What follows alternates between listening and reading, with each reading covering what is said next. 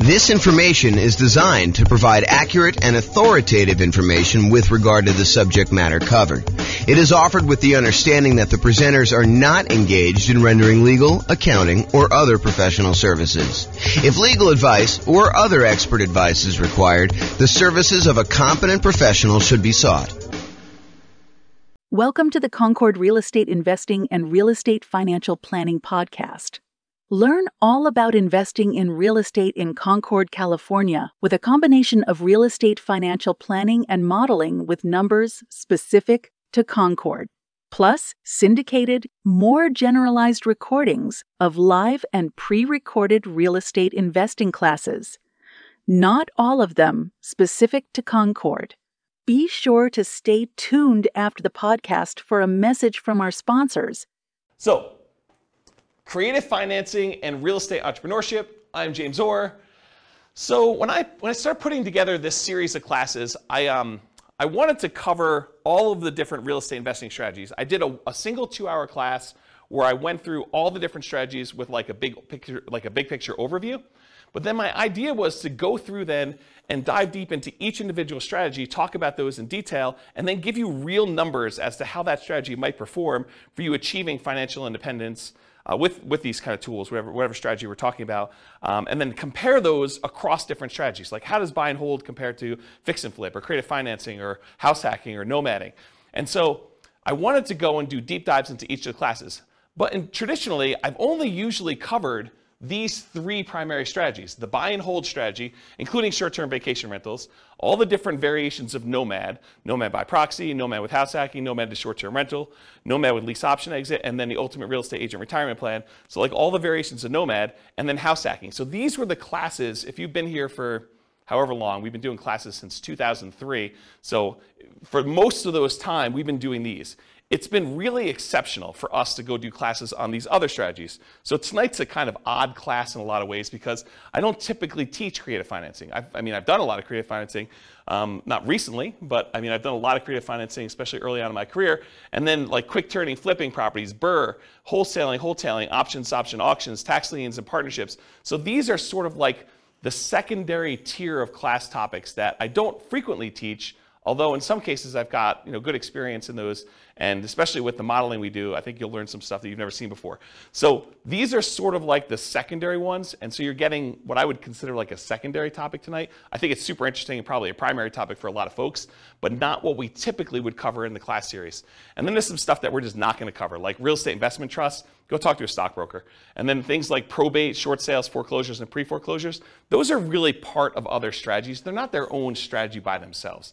Like, someone who's in pre-foreclosure, they could be a good candidate for you coming in and buying the property creatively, but it's not big enough to be its own like 2-hour class, as an example. So that's sort of like the real estate investing strategies and what we've done. If you've noticed though, we've already covered a 2-hour version of buy and hold. We've covered a 2-hour version of nomad, a 2-hour version of house hacking. We're doing creative financing tonight. We did a 2-hour class on quick turning, flipping properties. We did a 2-hour class on the BRRRR strategy. I'm going to do wholesaling, options and option auction, tax liens, tax deeds, and then partnerships is next week. So you'll see that we're going through the whole kind of like pattern, the whole, whatever you call it. Oh, I don't know, the whole thing, whatever it means there. Any questions on this? All right, cool. All right. So I'm going to take some time to go over all the different types of creative financing and make sure that you got that. Did you guys all get handouts? If you haven't been to one of the like class where we've done these models before, there's some handouts for you.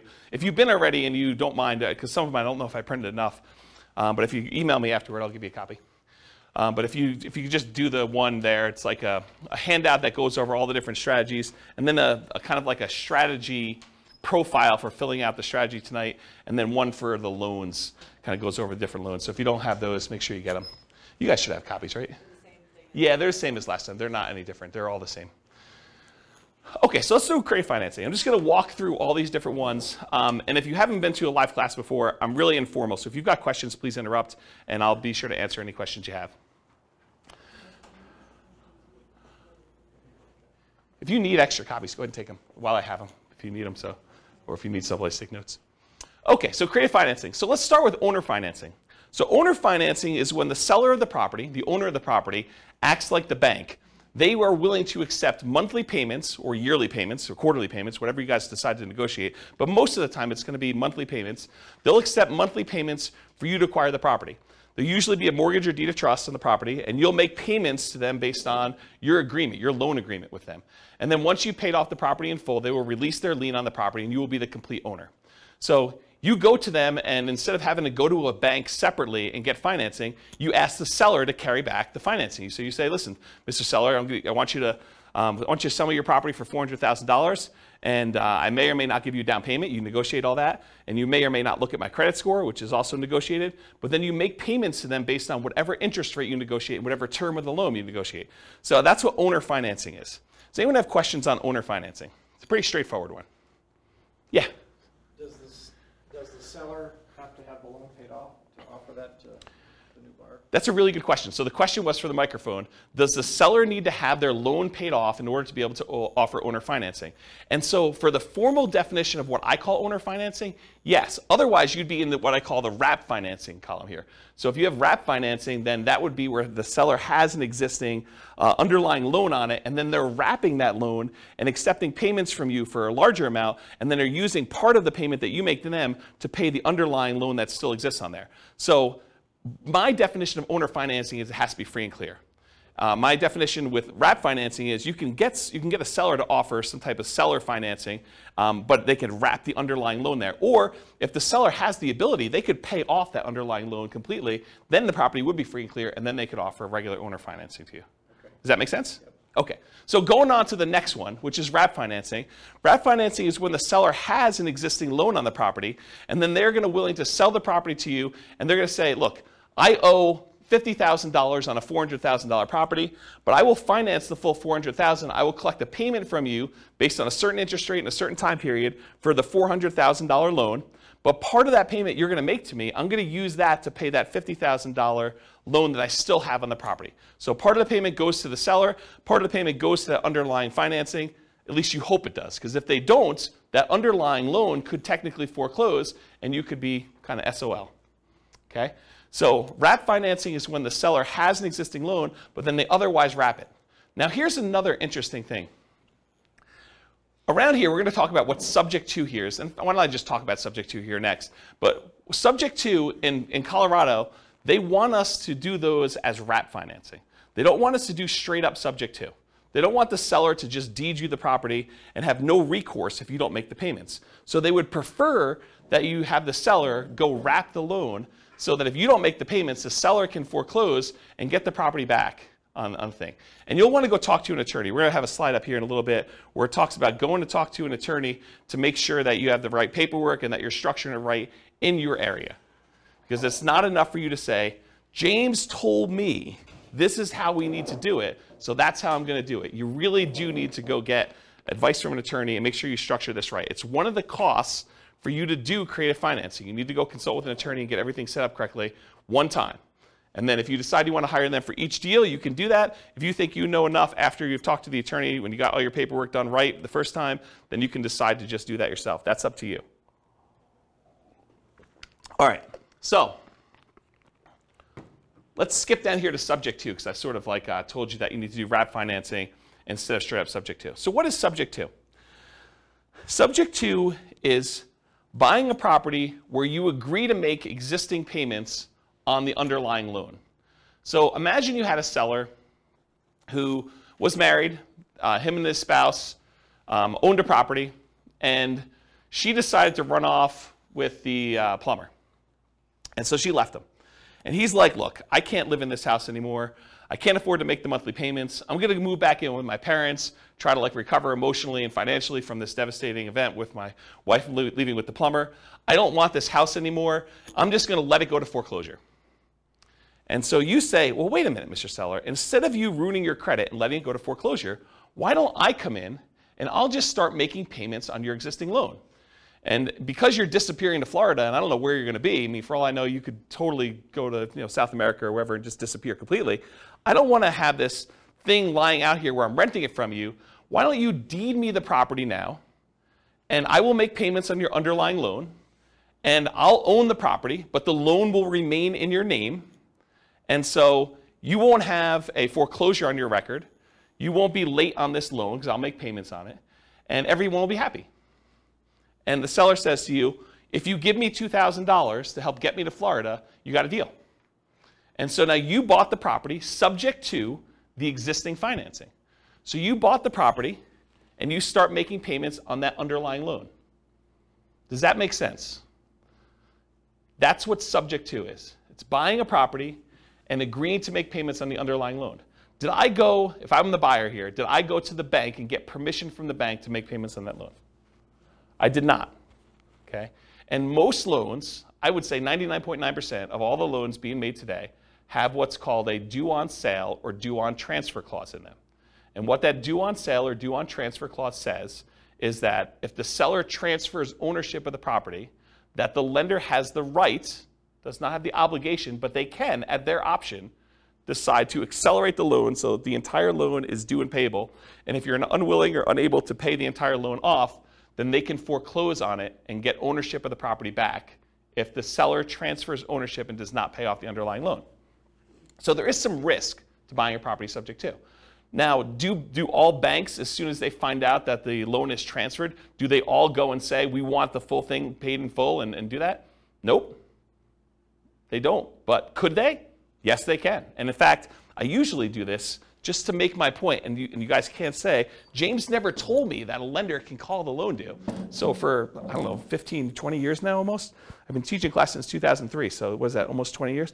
I always stand on a chair and I tell you, the lenders can foreclose on the property.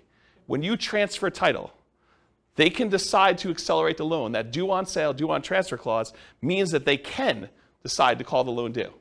So you can't say, James, you never told me that, because I'll tell you, I stood on a chair and I told you that the lender can actually do that. Now, will they do that? I don't know. Historically, they haven't. But, if you go and now interest rates for the last couple of years have been in the, 3%, 2% sometimes, 4% range, and now interest rates are 5%, 6%, 7%, and you're going to go, take over a loan subject to, and the interest rate's 3%, and if you had to go refinance, the loan's going to be at 5 or 6%, might a lender be motivated to say, we're going to accelerate the loan? I could see a case where they would. The chance of you going back to that lender and refinancing, they're not going to get the 4, 5, or 6% loan, right? I mean, you're going to go to a different lender. If they're foreclosing on you or they're threatening to kind of accelerate the mortgage, are you going to go to that lender and try to get a loan? Unless they give you some type of incentive to do so, probably not. So they're not really probably going to directly benefit, but what if they had some motivation? What if they, thought for some reason getting this loan off their books was a benefit to them, and they were looking for a reason to get it off the books? Could they go and do that? Absolutely, okay? And so, remember my example where the guy was going to, his wife left him and went off with the plumber, and now he's moving to Florida? Well, what happens if you don't make the payments on his loan? Right? Now it's a problem for him, because now the loan is now, in default, and he could be foreclosed on. He could have a foreclosure on his record. That's not ideal. And so one of the reasons why I told you that, at least in Colorado here, they want you to do wrap financing instead of buying subject to, is because with wrap financing, if you're not making the payment to them, they can then say, wait a minute, okay, now I can foreclose on you because you are not making the payment to me, which means the payment on the underlying loan is not being made, and now I have some recourse against you for doing that. Where before they don't, because they deeded you the property. The deed represents ownership. So if the seller deeds you the property, you now own the property, even though there's a loan in their name still on the property. Okay? So that's why we tend to do wrap financing. But again, you're going to want to talk to an attorney and get specific advice about this. Does anyone have any questions on subject to wrap financing or owner financing at this point? We've covered a lot of them. I heard somewhere that they're offering insurance for that. Have you heard of that? No, insurance in what way? So Bill said, it's Bill, right? The due on sale clause. So if the bank actually goes forward with it, you can buy insurance to protect you from that. I've not heard that. If you do find out where it is, please email me, because I'd be interested to see what that says. Yeah, I've not heard of that. So Bill said that there's a company that's offering you insurance in case a bank decides to accelerate the loan and execute their due on sale clause. I've not heard that. Yeah, that's interesting though. And I will tell you, this is a gray area, a relatively controversial subject. There are some people that will tell you it's not a big deal, go ahead and transfer it. I've never seen one happen. I actually know of one that was accelerated. But like some people say, I've never seen it happen. So you could do this with impunity. It's not a big deal. They'll also tell you, just hide that you've done the transfer. Like, buy the property, put it into a trust. If you put the property, they'll tell you this, it's not true. They'll tell you if you put the property into a trust, if you have the seller put a property into a trust, and then you take over the trust, that actually eliminates the ability for the lender to accelerate the loan and use the due on sale clause, and then start their foreclosure process if they want to. That's not true. The phrase that they're referring to is that a seller can move the property into a trust for their own estate planning purposes.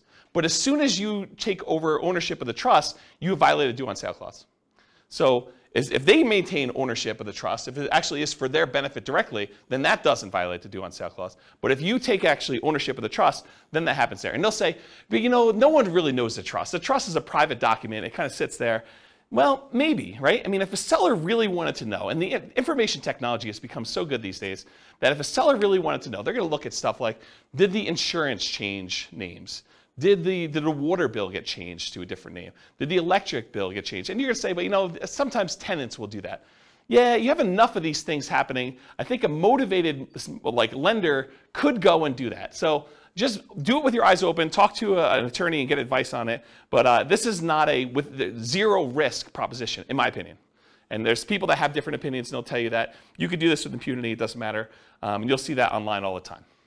Any questions on that, especially the part about it being controversial in the gray area? All right, cool. What's that? You want me to get up on a chair? Yeah, so that's kind of the three there. Owner financing, wrap financing, subject to. What about loan assumption? Well, subject to is when you buy a property and you do not get the lender's permission. But certain loans, you can formally go to the lender and actually assume the loan. You could say to the lender, hey, look, this loan is assumable. I would actually like to come in and I would like to take over the payments for this particular seller, and I will formally assume all responsibilities for this loan. And so you can go to the lender and formally assume a loan. That's different than subject to. You're going there and you're getting the permission of the lender, and with the blessing of the lender, and usually a fee, you're going in there and taking over the loan and doing it that way. Does that make sense? That's the difference between loan assumption and subject to. Okay, so the rent-to-own, lease-to-own, lease option, and lease purchase family, they're all really, really similar in my mind, because you're leasing the property. The seller of the property, the owner of the property, is saying to you, look, I will allow you to have occupancy of the property, and in exchange for that, you're going to pay me a fee, usually monthly. It doesn't have to be, but it usually is monthly. They're going to pay you a monthly. You're going to pay the seller a monthly fee in order to lease the property or rent the property for a period of time. But then, in addition to that, you agree with the seller. Look, Mr. Seller, provided I pay the rent for the next year or two, how about you give me the ability to buy this property from you at some point in the future for some price that you've negotiated, with some terms that you've negotiated, like who pays what and when and how. So that is a lease option or a lease purchase or rent to own or lease to own type of situation. You're leasing the property and you have the right to buy the property at some point in the future. So a lease option is a lease agreement with an option agreement. You have the option to buy the property at some point in the future. You can choose not to exercise your option if you want to. That's what a lease option is. You lease the property, and at some point in the future, if it makes sense to do so, you can go and buy the property. Lease option. A lease purchase is a lease agreement with a purchase contract. And there's usually a little bit of a stronger implication in a purchase contract that says you intend to purchase the property. It doesn't mean that you have to, unless it's specific performance, in which case you could be sued if you don't perform. But in most cases, it's some type of lease purchase, and the purchase is usually based in some type of earnest money, where if you don't exercise the purchase contract, then you lose your earnest money. Although there's some ways you could write it where you don't actually lose your earnest money, but I think most of the time there's some type of loss there. So rent to own, lease option, lease purchase, they're all really in that same family. You're leasing a property for a period of time, and you have either the option to buy it or you have an implication to buy it with a purchase agreement. So those are what those are. Anyone have any questions on those? Okay. Agreement for deed, bond for deed, contract for deed, installment land contract. So when you buy your car, you don't actually own your car until you've made all the payments, right? You get the title at the end. Well, that's sort of what this agreement for deed, bond for deed, contract for deed, installment land contract are.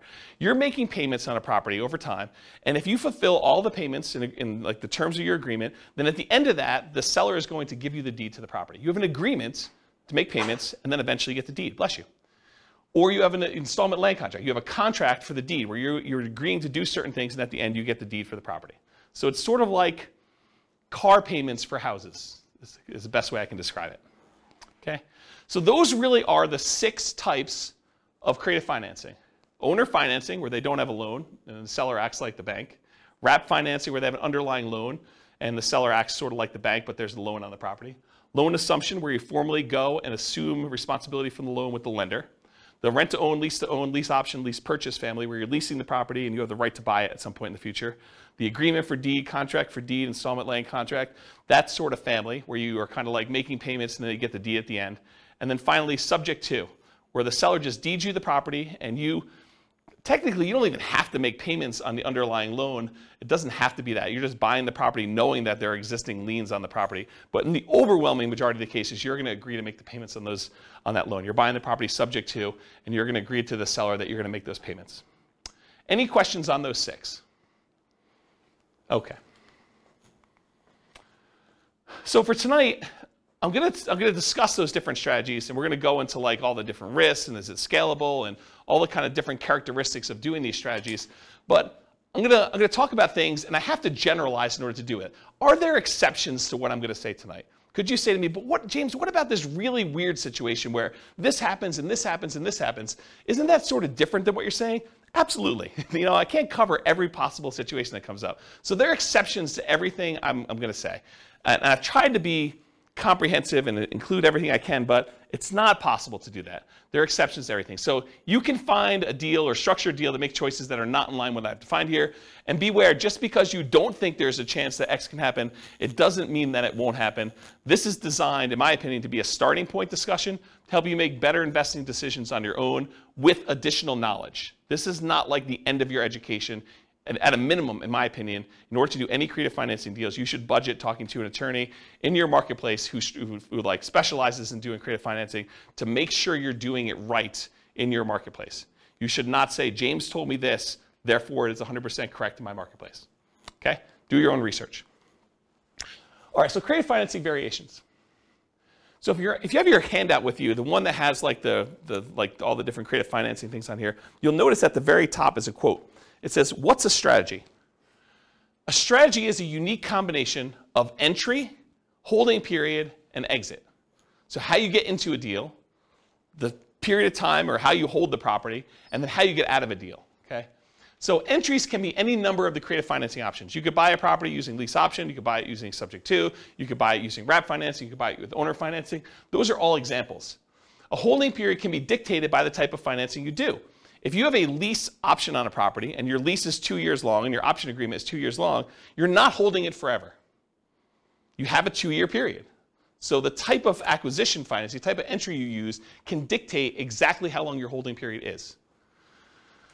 And the exit is not usually hold forever with all the creative financing. It's really, really rare. The exceptions are probably loan assumption, maybe the agreement for deed family, and owner financing, where those could be hold forever if that's what your agreement with the seller says. If the seller expects to get payments from you for 30 years with owner financing, then maybe it is hold forever.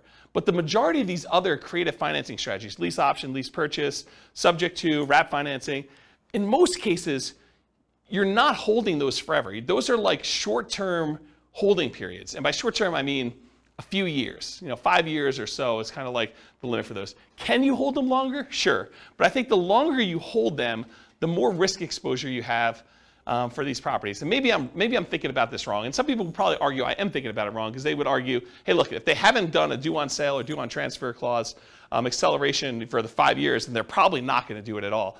But I don't know. I don't like having all these different loans out there and having the ability to have them call due at any given time. That's just not a strategy that I'd want to do. So exit is not usually hold forever. Also, lease option exits for many creative financing is what people will use. So they'll go buy a property using one of the creative strategies, and then they'll immediately turn around and offer it on a lease, excuse me, on a lease with an option to their tenant buyer. So they'll put someone in there who's going to lease the property from them and expects to buy it from in a year or 2 or 3 or whatever it is down the road. Okay, so that's usually what a lot of creative financing sellers, creative real estate entrepreneurs would structure their deals. They would acquire it creatively, and then they would immediately sell it to a tenant buyer in some form or another. Now, you can do these in your local market, but you can also do these remotely. If you happen to be in a market where a lot of these other strategies are really hard to implement, this is not a strategy that you have to move into a property. It's not like doing nomad or house hacking, where you have to live in the property. These can be done remotely. It involves different skills. I mean, to be able to go buy properties creatively in a different city is different than trying to do it here locally, where you can sit down across from the seller and do it all. So yeah, you can do it locally or you can do it remotely. They can be properties of any type. Doesn't have to be single-family homes. Could be duplexes, triplex, fourplex. Could be commercial buildings. Could be industrial buildings. Could be anything. We're going to tend to focus tonight on single-family homes. And then this is an interesting one. And if you're interested in it, you probably should look into it more. But Richard Roop used to teach a strategy called the ultimate strategy, which is a variation on owner financing. And really really short, I'm probably doing a horrible job at explaining it to you. But the real difference is that with owner financing, the way Richard Roop teaches it with the ultimate strategy is he will include in there a term that allows you to move the loan to a different property. So if you get owner financing on a property and you ultimately sell that property 2 or 3 years down the road, you may not want to actually pay off the property, right? You may want to say, I'm going to sell it, but I've got this really great owner financing loan on it.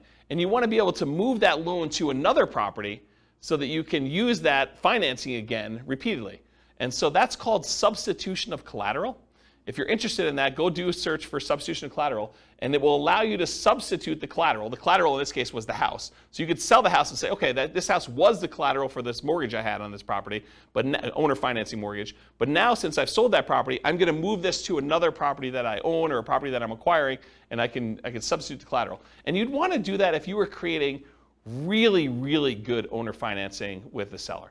And the seller ideally wants to continue receiving payments from you. Maybe they don't want to receive a $400,000 lump sum of money and kind of screw up their tax planning. Maybe they really do want to keep that. And so they may be motivated to allow you to move this loan from one to another.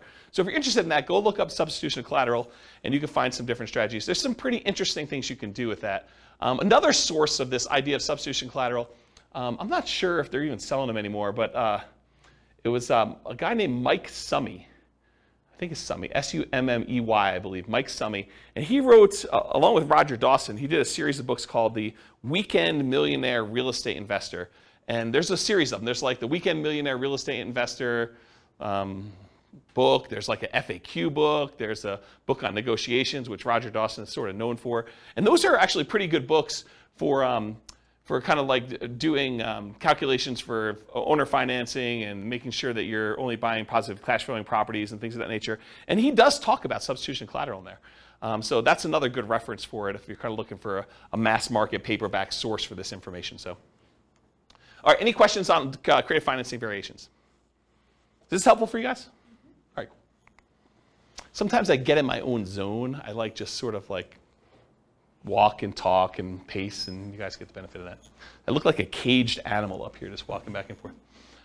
All right, so is real estate, is like all the creative financing stuff, is that like a real estate investor strategy where someone is deploying money and they're expecting to get a return on their money? Or is it more of like an entrepreneurial, like a real estate entrepreneurship sort of thing where they're actively doing work and they're expecting to be earning money for the work and labor that to do it? Maybe there's a little bit of money involved in there, but primarily it's like the effort and the labor doing it. What do you think? For creative financing, is it usually like I'm deploying a large amount of money, or is it usually like I'm out there hustling and doing work and trying to convert that to big chunks of cash in some form or another? What do you think?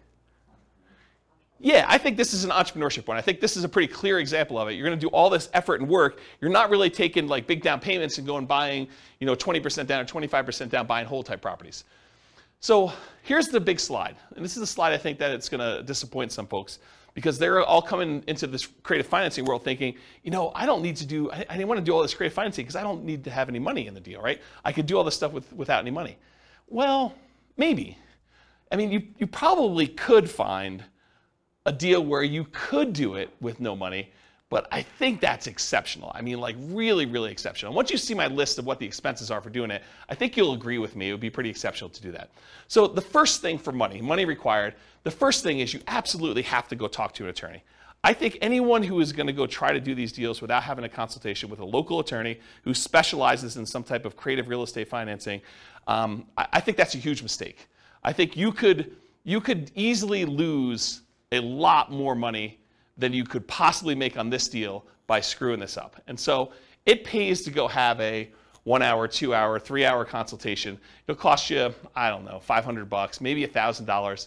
But if you think about it in terms of being able to acquire deals creatively now, I think that's a worthwhile expense to do that. So number one, you need to have a consultation with a local attorney to get the correct paperwork and advice on how to structure these deals. Because if you hadn't come to this class or listened to this episode on the podcast later, you would think to yourself, oh, I'll just buy subject to. I don't know about this whole wrap financing thing. I didn't realize that was going to be a big issue. And it's not an issue until it is, right? It's not an issue until something happens where now the seller feels like you screwed them and they go and they talk to the Division of Securities or what do they call the people that are looking out for the consumer's welfare in like the state? Anyone know what that division is?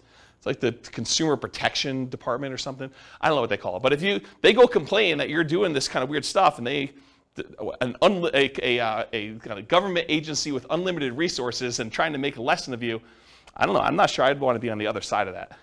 So I think you want to go talk to an attorney, make sure you structure this correctly, get the right paperwork for your city, make sure you're doing it right.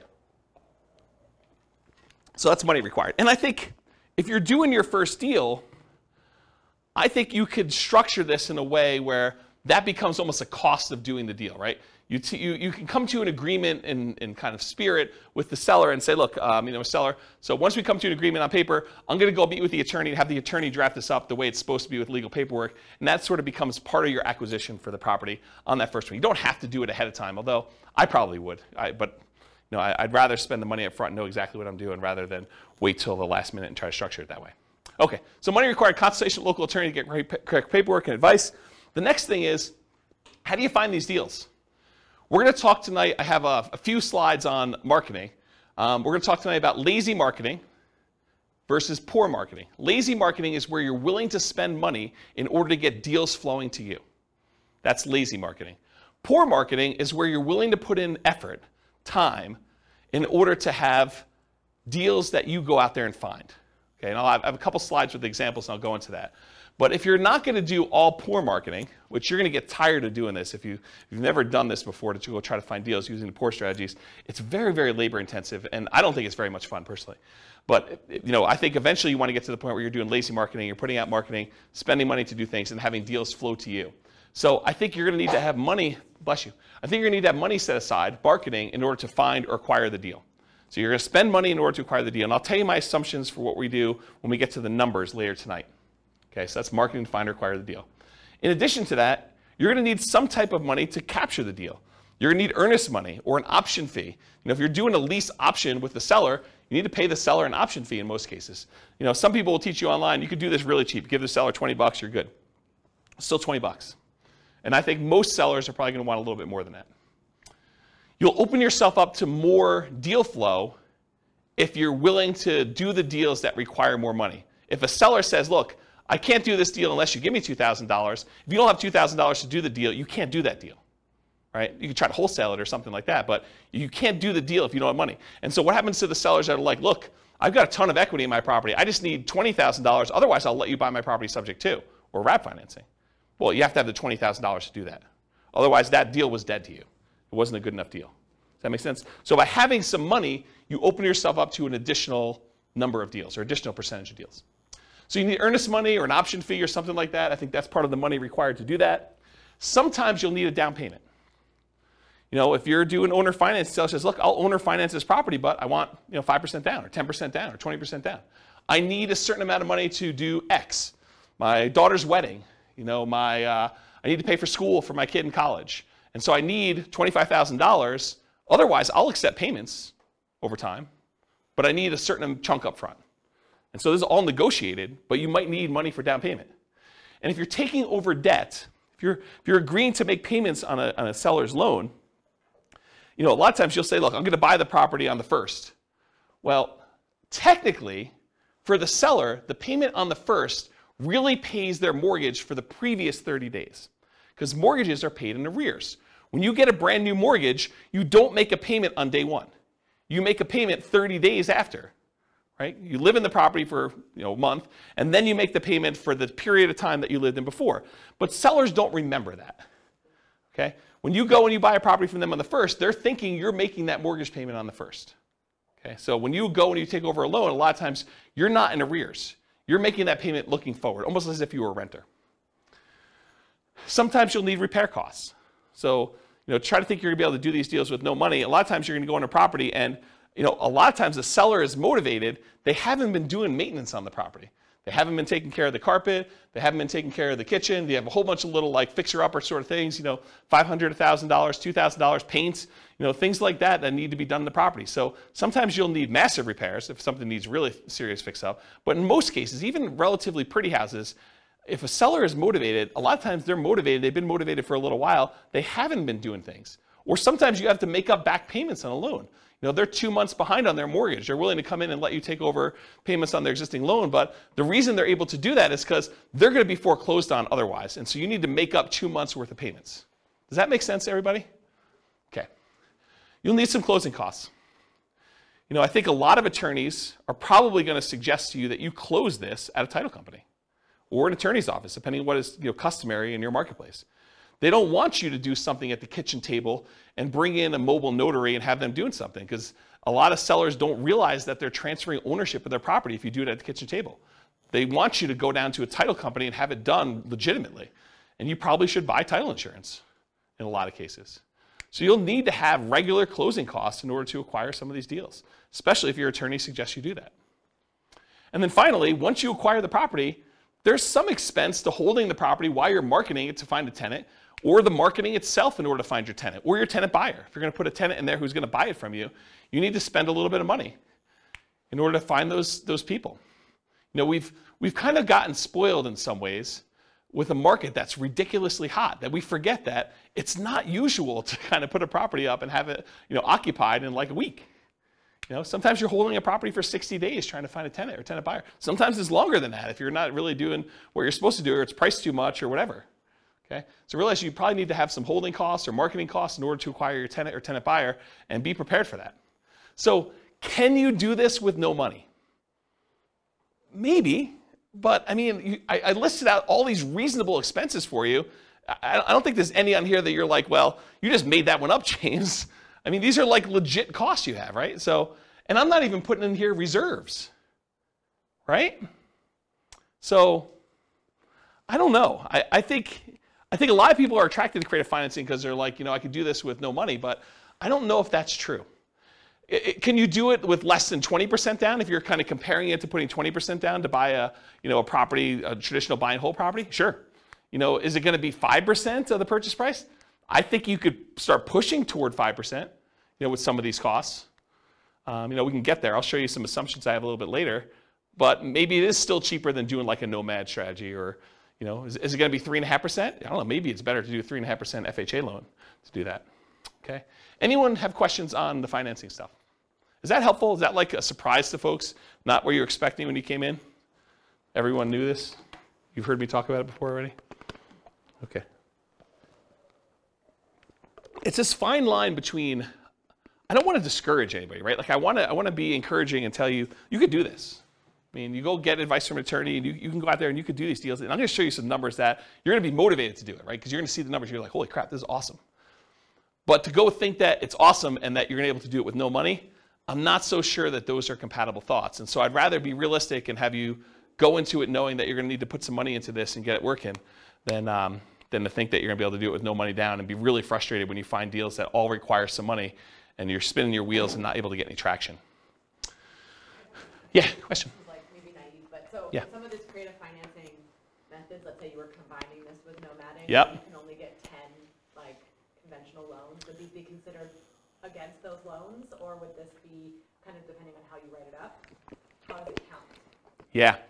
So it's a really, really good question. So the question for the microphone is, if you're going to do creative financing, do those loans count on your record for being able to get additional loans? If you're limited to getting 10 loans buying traditional, like buy and hold properties, non-owner occupant. For the owner occupant ones, you're not limited to 10, by the way.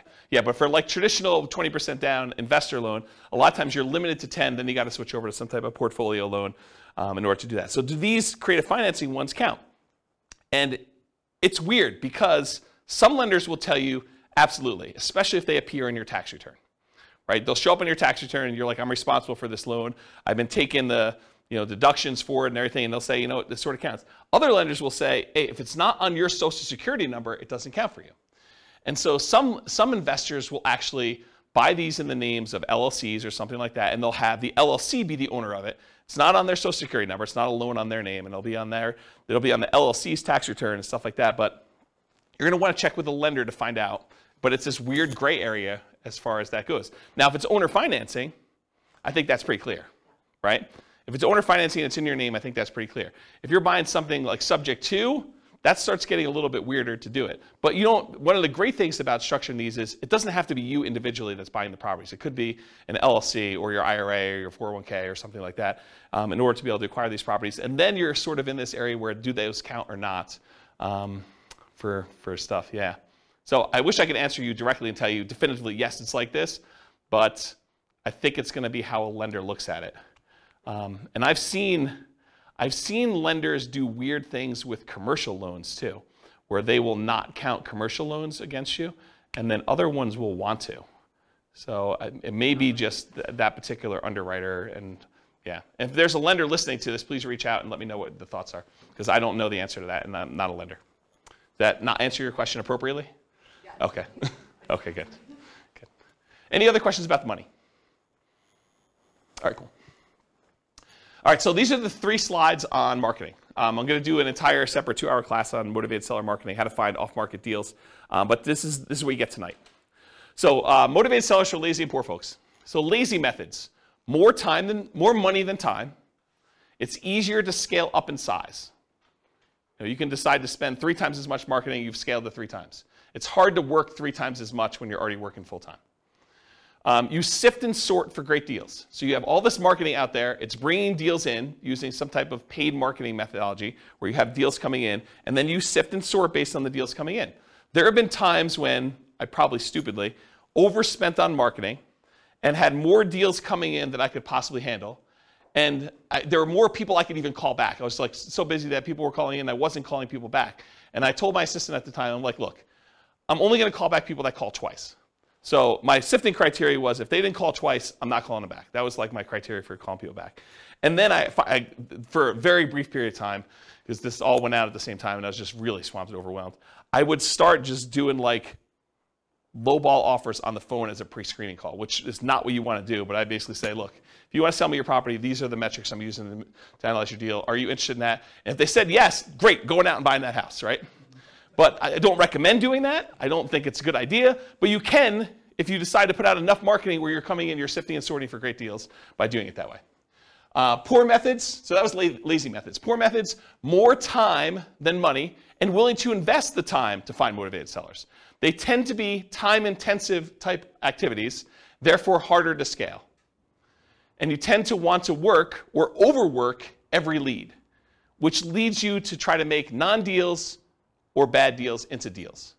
So the tendency when you're doing the poor marketing is you're putting out so much effort, so much manual labor, that a seller who is motivated calls you and you do everything you can to try to make this deal work, even though it's just not a deal.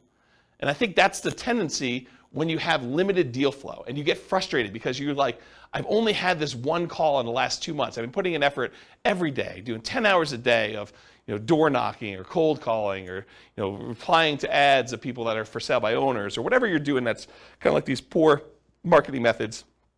And then finally someone says, hey, I'm potentially interested, and it's really not a deal. The reason why they're motivated is because it's not a deal. It's like something you should not buy.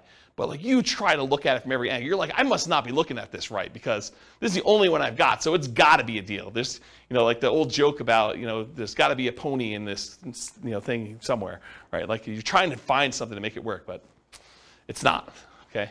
Now there can be some overlap between the two. For example, some people might consider bandit signs, the little signs you stick out in the medians of the roads, or the neutral grounds for people that live in areas where they call them neutral grounds. But you kind of put them there and they say, we buy ugly houses or something like that. So some people would consider those more of like a lazy method. Some people will consider them more of a poor method because they're out there like manually putting them in the ground. And I don't know, it's sort of like in the gray area for that. Okay?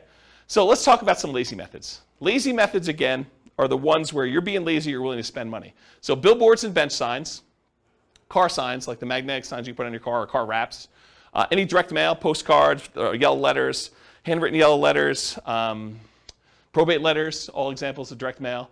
Websites, pay-per-click, where you actually pay Google or some of the other search engines that when someone searches for sell my home fast in whatever your city is, that you come up, your website comes up, and every time someone clicks on your ad, you pay a fee to them. Voice or text broadcasts, where you're doing outbound voicemail blast that says, hey, I'm interested in buying your home, give me a call, and then lots of voice broadcasts or texts that say, hey, I'm interested in buying your home, text me back or call me at this number. Those are variations of lazy methods. Newspaper advertising, although newspapers are not nearly effective as they once were.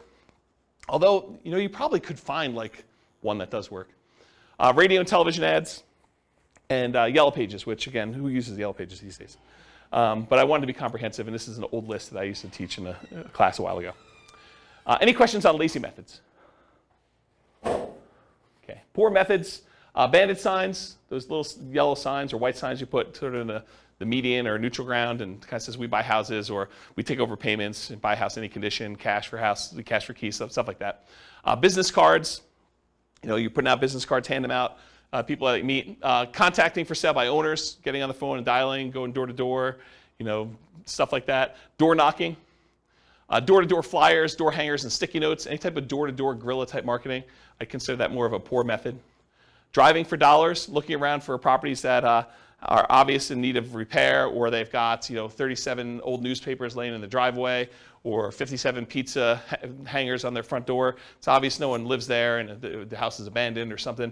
You drive around looking for houses like that, and they try to track down the seller, contact them, and ask them if they're interested in selling their house. That's a strategy. Flyers and the free flyer method. So you could put out door-to-door flyers. I think that was already on there. The free flyer method is you can go and contact 3 other businesses in the area and have them all agree to pay for a half page of a flyer. And you can charge them 1/3 of the cost for the flyer so that it covers all the printing for you. And then you go around and do door-to-door where you put up all the flyers, or you have them cover 1/3 of the cost of the printing and someone to deliver them for you. And you basically get the 4th spot on that 2-page thing for free. So it's a way for you to have an unlimited budget for doing marketing where you're getting 3 other businesses, the pizza company, the plumbing guy or AC guy or, something else, the weight loss guy. And they're all like on there and they're trying to sell their product or service, and you're one of the 4 on their advertising, and you do as much free advertising as you want doing that. That's what the free flyer method is.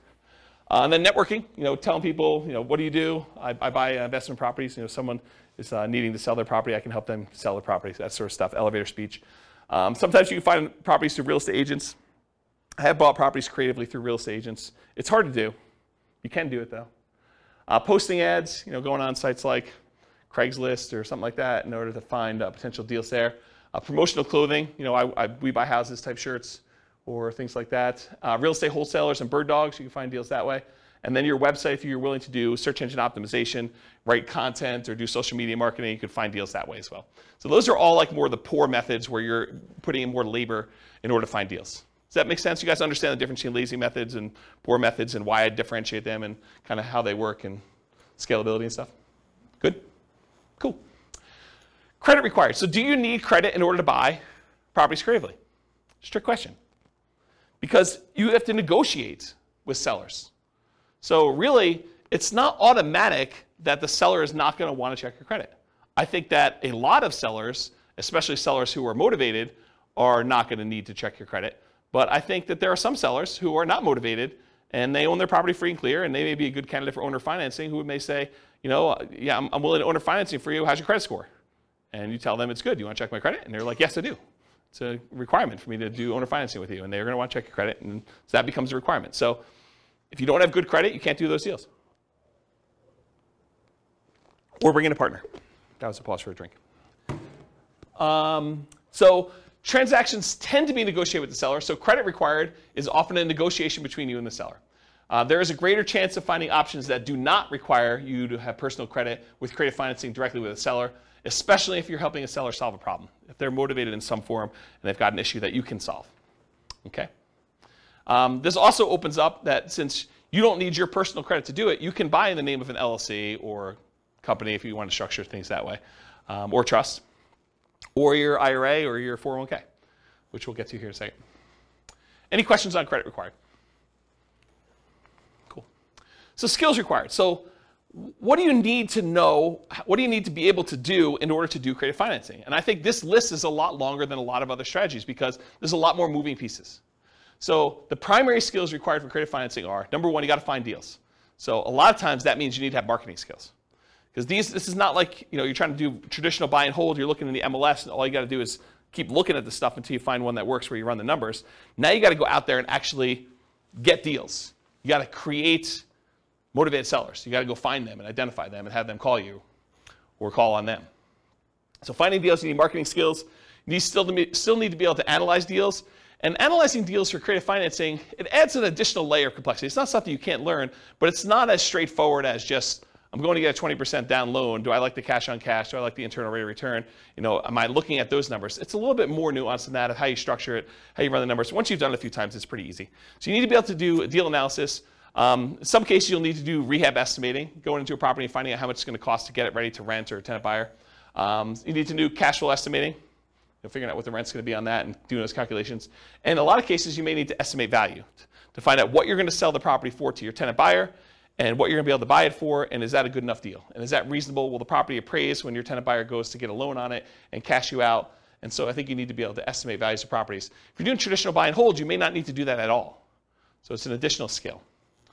Deal structuring, I kind of talked about that already, but you need to be able to structure these deals, figure out how you're going to structure, what type of creative financing you're going to offer, what type of profit spread you need, what type of cash flow you need, all those different things as part of deal structuring.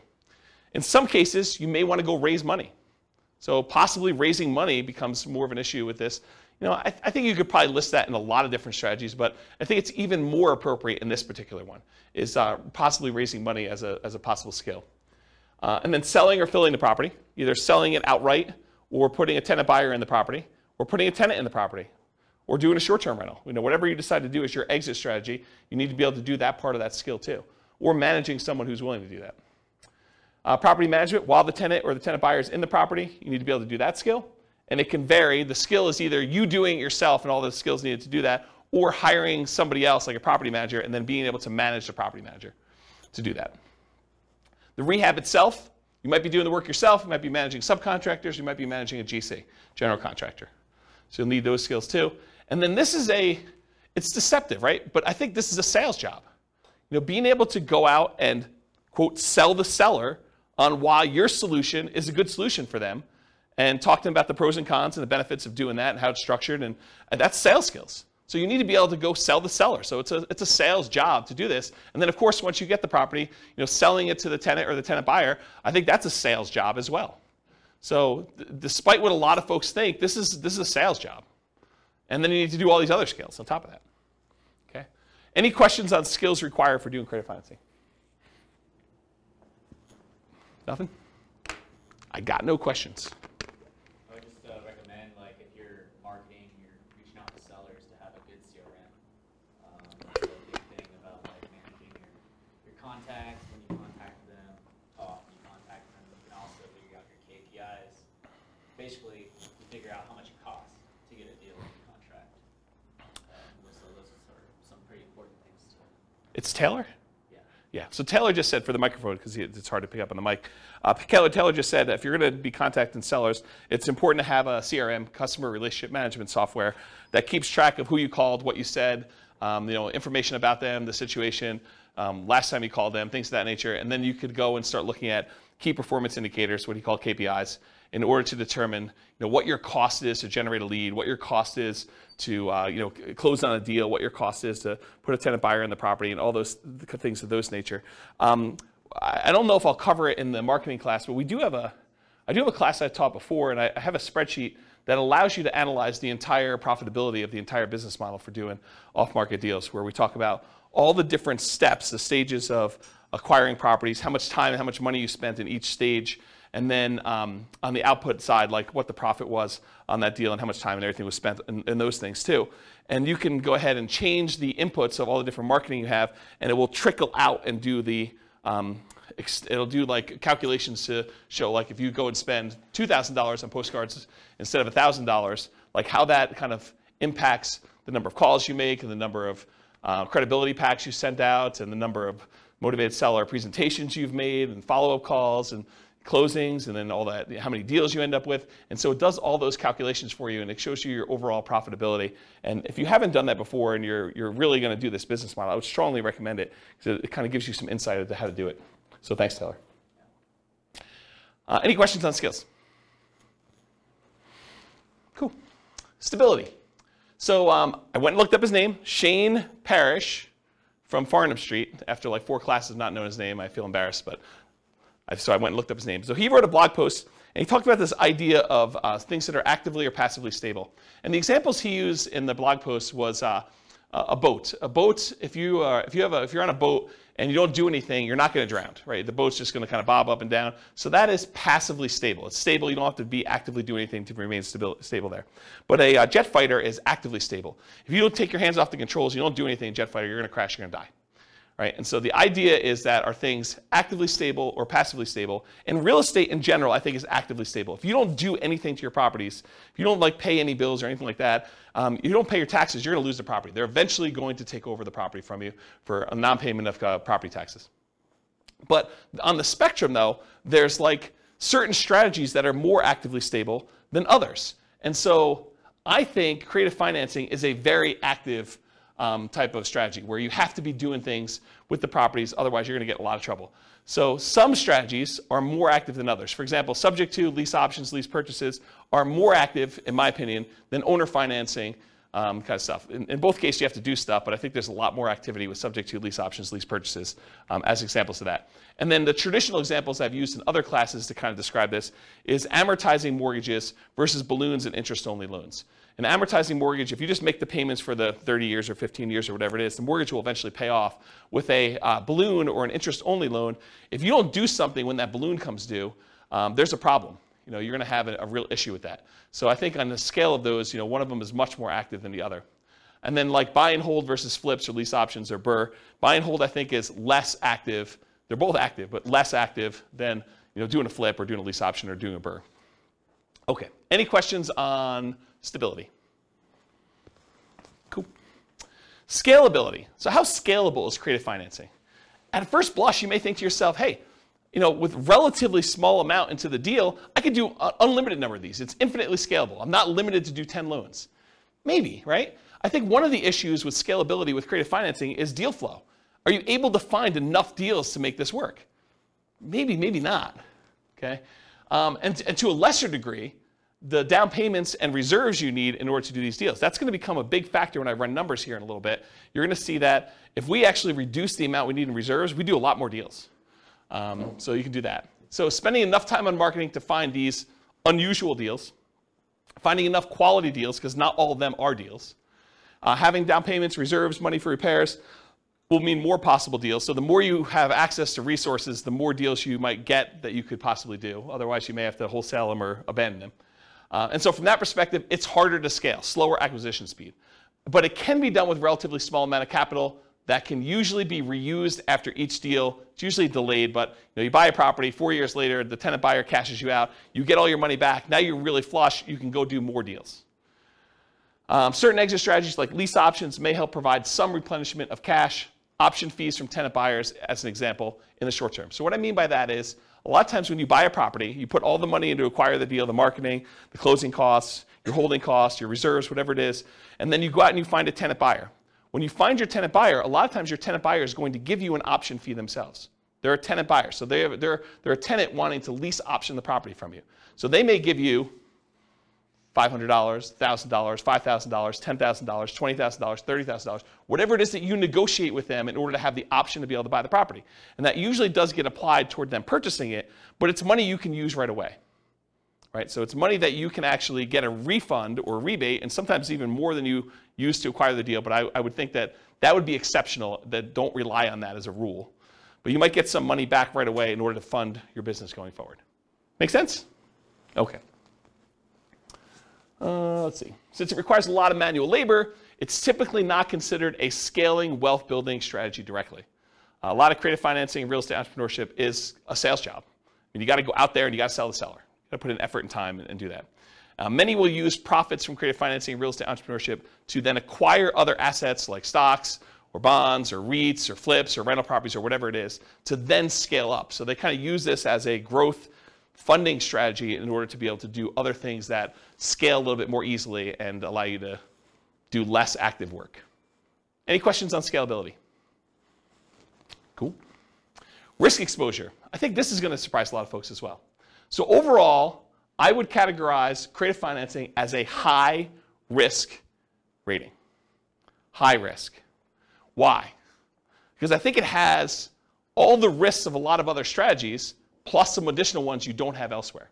So for example, because we're putting so little in the deal, we have amplified returns. If you're positive and the returns are going well, those are amplified in a positive direction. Those are good. But because they're amplified, if it goes against you, it's amplified negatively. You could put $3,000 into a deal and lose $10,000. Okay, so it's amplified both ways. And that's from putting small down payments into the deals. There's also an increased likelihood of negative cash flow. Whenever you put a small amount down or you take over debt in a property where the original seller had very little down in the deal, you have an increased chance of having negative cash flow on a property. And so we like to refer to these as deferred down payments. If you had put 20% down or 25% down, they would be positive cash flow and you wouldn't have negative cash flow. But since the original owner only put 5% down and a year later they're selling it to you and now you're taking over the debt, maybe they really only have 5% equity. So it's like you put 5% down. So you could have negative cash flow on this. And they may still have PMI and things of that nature. So whenever you have small or no down payments, a lot of times you're going to have negative cash flow. There's also a limited selection of the deals that come across your desk. It's not like you're going out and you're picking the most primo, the best possible property you can buy that has the most amazing cash flow. No, you're putting out marketing and like one person comes forward who's motivated, and that may not be the property that you would have otherwise picked as a positive cash flowing deal. It may not have really good like price to rent economics. It may not be the best rental property, but they're willing to sell it to you creatively. So it may not be a deal that you would otherwise have picked if you had a choice of everything in the MLS. And so for that reason, it may be more negative cash flow. Okay? It can be slightly worse financing or interest rates than what you could get today, depending on where the market is. I mean, imagine for a minute, we were at reverse market where we didn't have all these really low interest rates. We had really high interest rates and all this stuff from 2 or 3 or 4 or 5 years ago. And those are where most of your motivated sellers are coming from. And now interest rates are at 2 or 3 or 4%. But those other ones were at 5 or 6 or 7. Well, they could be worse deals than what you could get today if you went out there.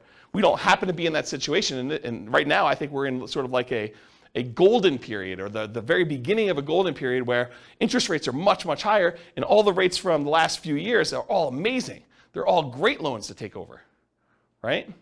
But it could be the other way around, depending on when you're listening to this or kind of when you're doing the market. Marketing money. So the marketing to buy and the marketing to sell, I mean, that's a risk. You're putting that money out there. Sometimes it's not effective. Sometimes your marketing message is not resonating with the marketplace, and you might put out money and not get responses. You may put out labor and not get responses. Often less money risk compared to traditional buy and hold, so less risky in that regard. So you may go out there and spend 1% of the purchase price, just as an example. Let's say you put out $4,000 in marketing in order to try to acquire a deal. You're like, $4,000 in marketing, that seems really, really high. Well, you might pay a point in order to originate a loan, which would be like 1% of the loan amount. So that may be $4,000 by itself. And that's just one of the expenses. So to think you're going to spend $4,000 on marketing and not have to pay some of the costs in order to acquire this property, like acquire property another way, like traditional buy and hold, where you have to do a loan origination fee and some points and some closing costs, but you have some closing costs as well, but maybe closing costs for the loan. All these other expenses, $4,000 might be a little bit cheaper is what I'm trying to point out to you. Okay? You might have possible rehab risk. You didn't know that there was mold or that they were smoking meth. It could be a surprise. So you have some of the rehab risks possibly in there too. You have interest rate risk while you're creatively financing. So before you can sell the property to your tenant buyer and get out, or before you can go refinance yourself because you want to keep the property, you don't want to sell it anymore, interest rates may rise during that time. So you have some interest rate risk while you're doing that. Prices can decline during ownership. You bought a property at a 5% discount and property values went down, since you acquired it. That's a risk you have. And rents could go down. You have a potential for rents going down as well while you own the property. So I think you have those risks. I mean, these are not unique risks to this strategy, but they are risks of this strategy. And I think you have some that are unique to this, which I'll get to here, but they're like not all unique to this particular one, right? Some of these price decline during ownership or rent decline, and I think that's any type of buy and hold. In some cases, you might have your credit at risk. If you're going to get owner financing and they want you to personally sign and personally guarantee the loan, now you have your credit at risk for doing that. If you're doing loan assumption, that's credit at risk, right? You went and you got the formal assumption of the loan from the lender. I mean, now your credit's at risk. Let's see. Your reputation at risk. If you tell the seller, look, I'll make payments on your underlying loan subject to, and you don't do that, that's a problem. That's your reputation. And then you have all the typical tenant and property management risks. So all the ones you would normally have buying a property and renting it out. And then you have the risk of loans being called due, which I think is relatively unique to this. If you're buying a property subject to, they could call the loan due. And you got to figure out what you're going to do if that happens. Any questions on risk exposure? I have a question. Yeah. It may not be exactly related to this, but would be kind of, so are assumable loans a thing anymore still? My parents did this in the 80s. So like, I just feel like now there's an opportunity of people who had 2% or 3% loans coming in and being able to assume that loan. So the question is, are there assumable loans right now? Yeah. FHA loans are assumable. FHA, but only certain types of loans? Is that basically what it is? Yeah. Okay. Yeah. I mean, and they're qualifying assumable, so you need to qualify. Right. Okay. And so you'll take over. What's gone is non-qualifying assumable loans, where anyone can come in and just sign something. Like when in the 80s when interest rates were so crazy, I asked my parents how they ever bought a house. It was because they assumed most of the loan and only, but they said that $16,000 was taxed. The interest was like 23% when they bought that house. Yeah. Yeah. Actually, I had a buddy, he got one of his buyers to assume a VA loan with like a 2.3% interest rate. Yep. This was just a couple weeks ago. So, Did he have VA benefits? yeah. Yeah. So like the guy had VA benefits and the loan was a VA loan. Yep. So he was able, that's why he was able to assume the VA So loan. just certain types of loans then. Okay. Yeah. I just I never even heard of that. Yep. So, cool. Yep. Yeah, they're qualifying assumable, so you need to qualify. And a lot of times you need to pay a fee. So the bank's going to ask you to do a paperwork fee in order to do that, whatever that is. Any other questions? I have a question. Yeah. It seems unlikely in this environment because of high prices Yeah. that there would be good subject to candidates. Is What do that you mean? true? Well, So the because question they for the don't have microphone. equity in their house, so it'd be kind of crazy for them to walk away. Well, I guess if they lost their job and they have no money, they can still keep their credit. Yeah, so Scott's question is, in an environment like this, where we've seen massive amounts of appreciation, and people probably have a lot of equity in their property, for someone to be able to just allow you to take over their loan subject to seems unlikely. And that's not quite true, because what they may say is, look, if you give me the $30,000 in equity I have, you could take over my loan. And so you might be able to take over more things if you have some money to put down and be able to acquire that. And it may still make sense for you to do that. You could think to yourself, look, do I want to go and put 20% down to buy another property today and get 6%? Or do I want to do, $30,000 and be able to take over 3.25? And you may still want to do that. So yes, there are still options to do it. I do agree with you, though, that the more equity they have, the more creative you need to get in structuring that. The chance of them saying, hey, I'll walk away and give you, and I'm using that in quotes, 20% of my equity just because that's my loan balance, unlikely, right? I think you can, in some cases, capture some equity. They're willing to trade some of their equity for the solution to their problem. But 20%, maybe, probably not, though, right? I think you're more likely to be able to negotiate something where you're buying at a discount. Like, I'll give you an example. I'm going to get to this here in a second, but imagine for a minute that you go in there and you offer somebody to be able to take over their loan, start making payments on their loan at a 6% discount. Well, if they were going to go sell their property with a real estate agent, they'd be walking away from 6% sales transaction costs, right? So it seems pretty easy for them to say, well, if I don't do a deal with you and I go list it with a real estate agent, I'm going to net 94%. And with you, I'm netting 94%. And it's going to be done tomorrow. They may prefer to do that, right? So so what's the difference between 94% and 93%? Not much, right? Especially since the value is not exact. What's the difference between 93 and 92? Yeah, and especially if they need work on the property. And or maybe they don't know the value of what it is right now. Maybe they think it's a little bit lower, a little bit higher. I mean, it's hard to say. And you have unrealistic sellers who think that their property is worth, $50,000 more than the one that's sold across the street, who has, backs to a park and has all sorts of crazy stuff, and theirs doesn't. and they think that theirs is worth that. But then there's sellers that are like, I don't think my house is worth quite that much. And the inefficient real estate market is part of what allows us to do some of this stuff. Okay. Yeah. So now, I know I'm not at all well-versed in legal things. Yeah. And Neither am I. I'm not an attorney. I know you would talk to an attorney and you try to have this written up really well, but one of the things that I feel like keeps running in my mind is like, what if the seller dies and you're the person buying the creative financing? It should be written in some way, but I just feel like sometimes things get weird. Yeah. When people die. This seems like an additional risk of like, you're not going through an institution, your loan isn't held by some bank where it doesn't really matter who the person is. You now have this like individual entity that Rachel, their family comes involved, and then there's probate. Yeah, Rachel, I'm pretty paranoid too, and I come up with all sorts of like weird situations that happen.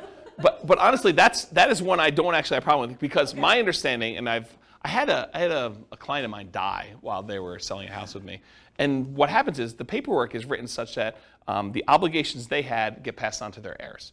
So it's already pre-existing in the paperwork that I was using to do that, and I would assume yours would too if your attorney did it. So the obligation for the owner financier, whatever you had agreed to them, is now an obligation of their heirs. And it's not like they could say, we've changed our mind, we're not doing that. They may be motivated to get out of the deal, and you may be able to negotiate paying it off at a discount or some other benefit to you, but it's not like, I don't personally have that one worry. I have a lot of other worries, and you and I could probably get together and talk about all the crazy crap that could go on in the world and how bad things go, but that's not one you and I share. Yeah. Okay.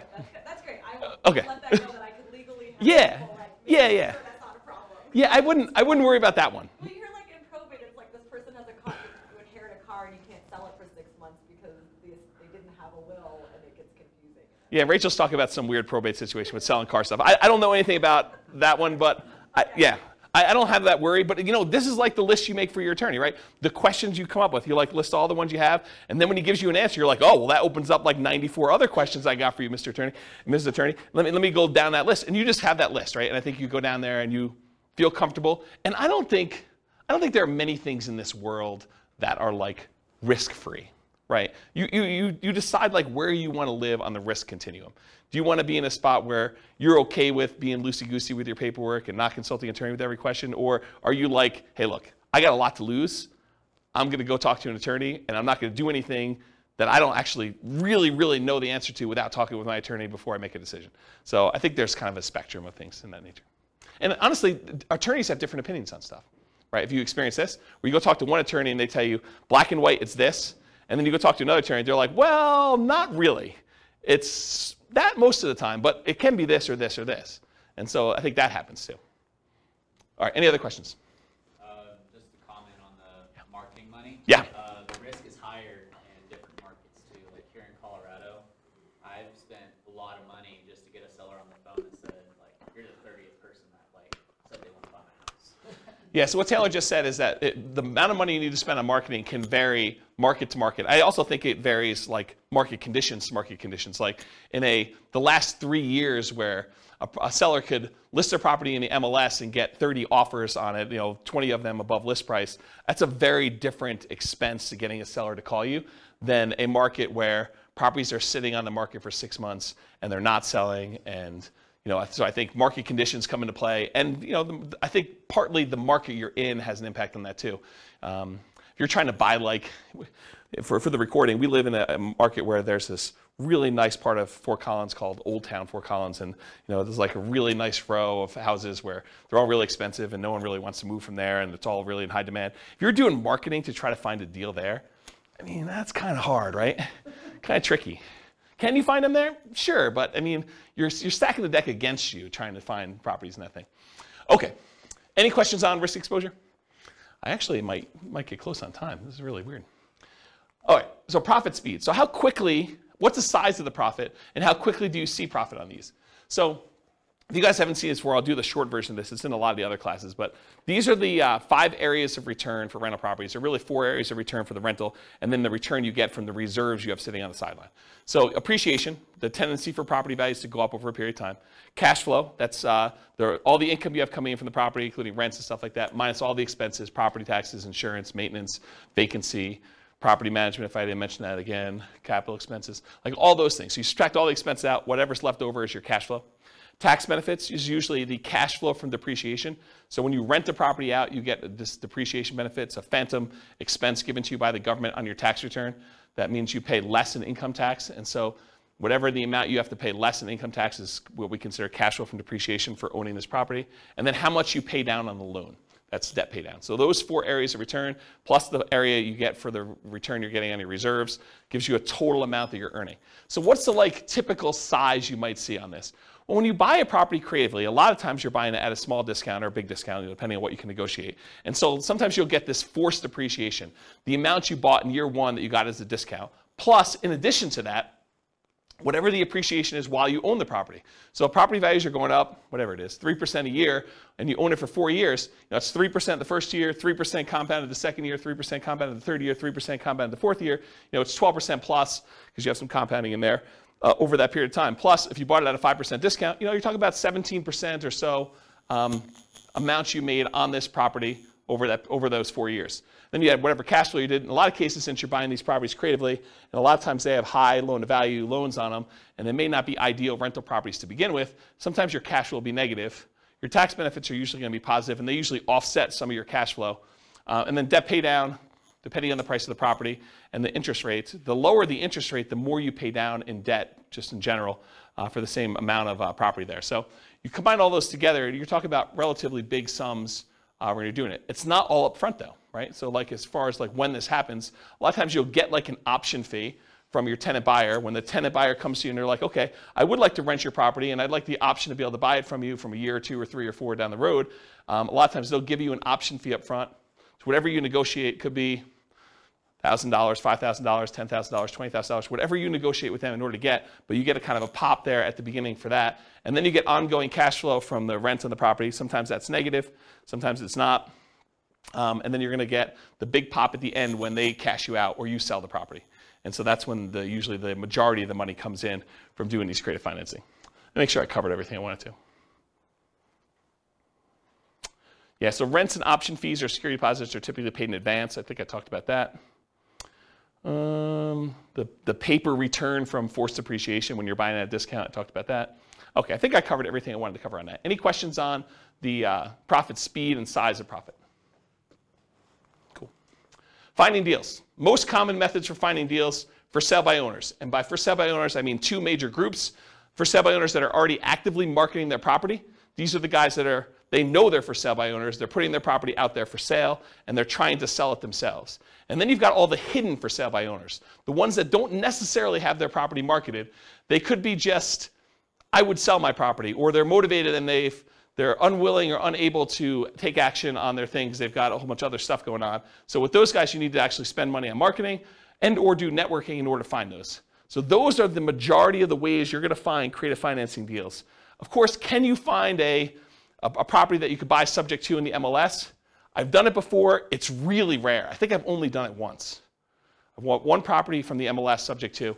There are some people that teach buying lease options from the MLS, but it's usually a strategy for properties that have been sitting on the market for a long time in a very slow-moving market. So, this is around circa 2008 or so when we had a lot of inventory and properties were not moving very quickly. And one of the solutions that investors would go to is they'd go to properties that were listed in the MLS and they would say, look, I know you had your property listed for sale. It's been on the market for 6 months. You guys haven't had any offers. How about I do a lease option? You stop the bleeding, especially a property that's vacant. I'll stop the bleeding. I'll come in here and I'll make payments on it. And then I'll agree to buy it from you for this price a year or 2 or 3 down the road. And I think for some sellers, that was a good solution to their problem. And I think if we got into a soft market again, I think that could come back. With as hot as the market has been for the last, whatever it is, I think the probability, you can still find them, but the probability of finding those is lower with a really hot market.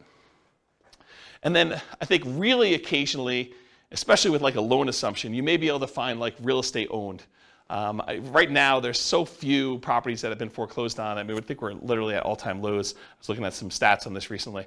But eventually, that comes back around. There'll be some people that have foreclosures, and the bank will take back properties, and some banks actually keep their own properties on their books, and they call it real estate owned. And you may be able to go to a bank and get them to agree to sell you a property, and they may be willing to do some type of loan assumption or owner financing, but it's from a bank, so it's really more traditional financing. But I think you could find some deals that way. And then wholesalers.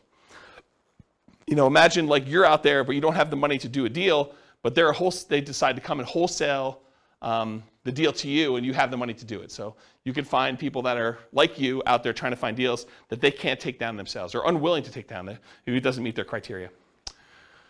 Any questions on finding deals? Sweet.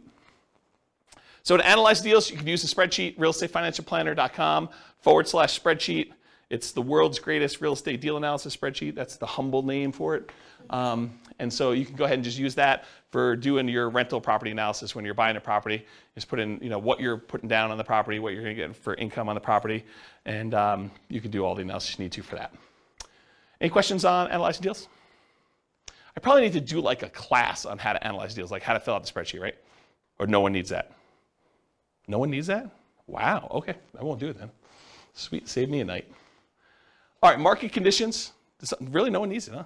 That's good. Market conditions. So, and ideally, markets where you can find properties with flexible sellers willing to accept creative financing. I think that's the definition of the markets that work for this. Markets with at least decent demand. Sometimes you can find deals, but it's really hard to liquidate the deals, and that's why you can find them. So I think you have to kind of balance those out. You need to find a deal that's good enough where you can actually make the deals work on the exit side. It is challenging in markets where sellers have lots of options. If a seller can go list their property, get 20 offers the next day by putting in the MLS, it's really hard to get your creative financing deal accepted. Really hard, right? I mean, if they have options of 20 offers, 5 of them are all cash, above asking price, no contingencies whatsoever. Another 10 of them are above asking price but with loans, and 5 of them are at list price or slightly below because they're just not in touch with reality. What solution do you offer them as someone coming in with creative financing, right? That's the hard part. You need to have a solution that you can offer to somebody that solves the problem. And if they have the ability to solve their problem another way, it's going to be really tricky for you. And then also a challenging market is low buyer demand. If you can't get rid of your property, if you can't put a tenant buyer in there, that's problematic. If it takes you 6 months to put someone in your property, that's going to be just going to be a challenge for you. You can make those numbers work, but you got to buy those deals a lot better. Okay? Any questions on market conditions? Cool. Accessibility, availability, these can be hard deals to find, no doubt about it. Got to do marketing in order to find them. Need to find sellers willing to accept creative financing. So you're usually solving a seller's problem. Watch out. Strong availability might mean it can be harder to sell in a reasonable time. One reason sellers can be motivated because it can be difficult property to sell. So there have definitely been deals where I'm like, yeah, I could see why you'd want anyone to come in and take over this property from you because I don't want this property either. It's bad. I just have no interest in dealing with the problems. I don't want to take on those issues. And so, there may be times when you're like, yeah, pass.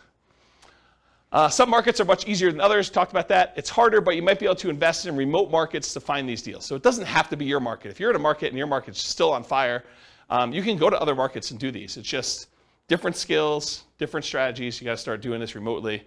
And then you got all the challenges of doing remote investing. Can be done, but make it trades. Can you use your retirement account to do these? Yes, you can. Yep. So you can do this.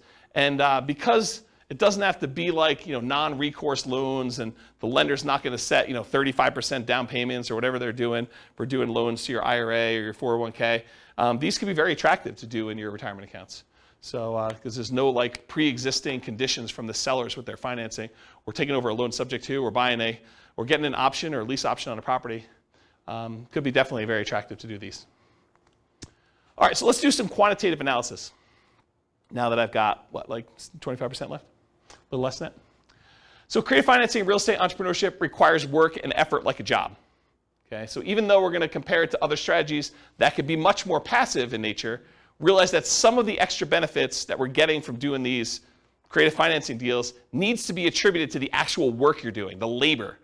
Putting in all these extra hours. It's not like just going and buying a regular rental and have a property manager manage it. You're doing work to do these. So a more true apples-to-apples comparison would be to add in some paid manual labor for the equivalent work done in some of the other strategies. So if you're going to try to compare this to doing regular buy and hold, maybe you say, okay, well, this is buy and hold, plus I'm going to get a part-time job where I make $20 an hour and I work for whatever it is, 20 hours a week. And so that becomes more of an apples-to-apples comparison because with this one, you're probably doing $20 an hour work at least in order to go do these things, in order to find them. So how well does creative financing perform toward achieving financial independence? Well, let's define what financial independence is so that you guys understand how I'm kind of classifying and calculating this. So when your investments provide your minimum target monthly income in retirement, what some might call lean FIRE or just regular FIRE. FIRE is financial independence, retire early.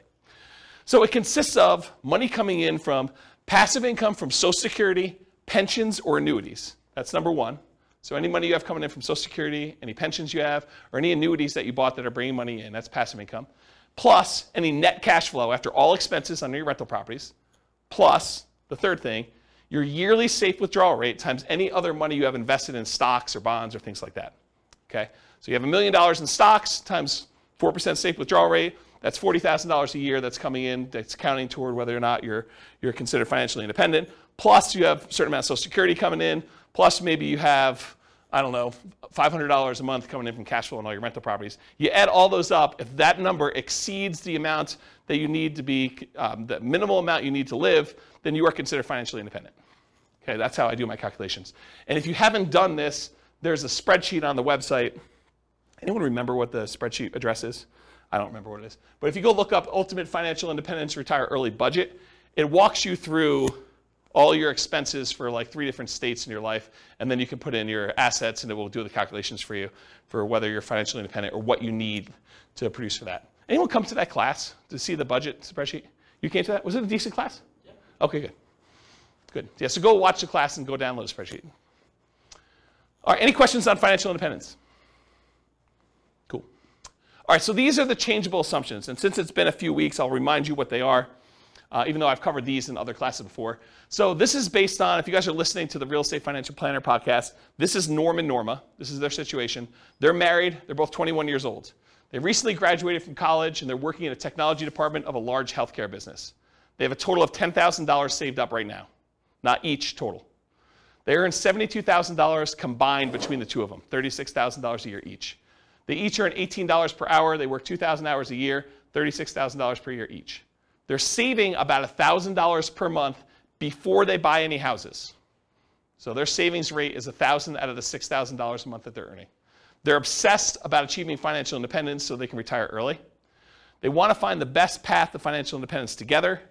They're both taking Social Security at age 67. And I estimated Social Security based on them working until they are 67, which may not always be the case.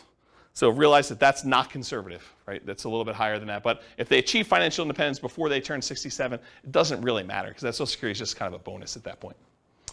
Okay, so these are their assumptions. What we've done over the last X number of classes is we've gone through a bunch of different strategies. We did a whole class on them doing buy and hold and how that looks for them achieving financial independence. We did one on them house hacking. We did one on them doing nomad. We did one on them doing fix and flips. Tonight we're doing creative financing. We're going to find out how them doing creative financing impacts their ability to achieve financial independence.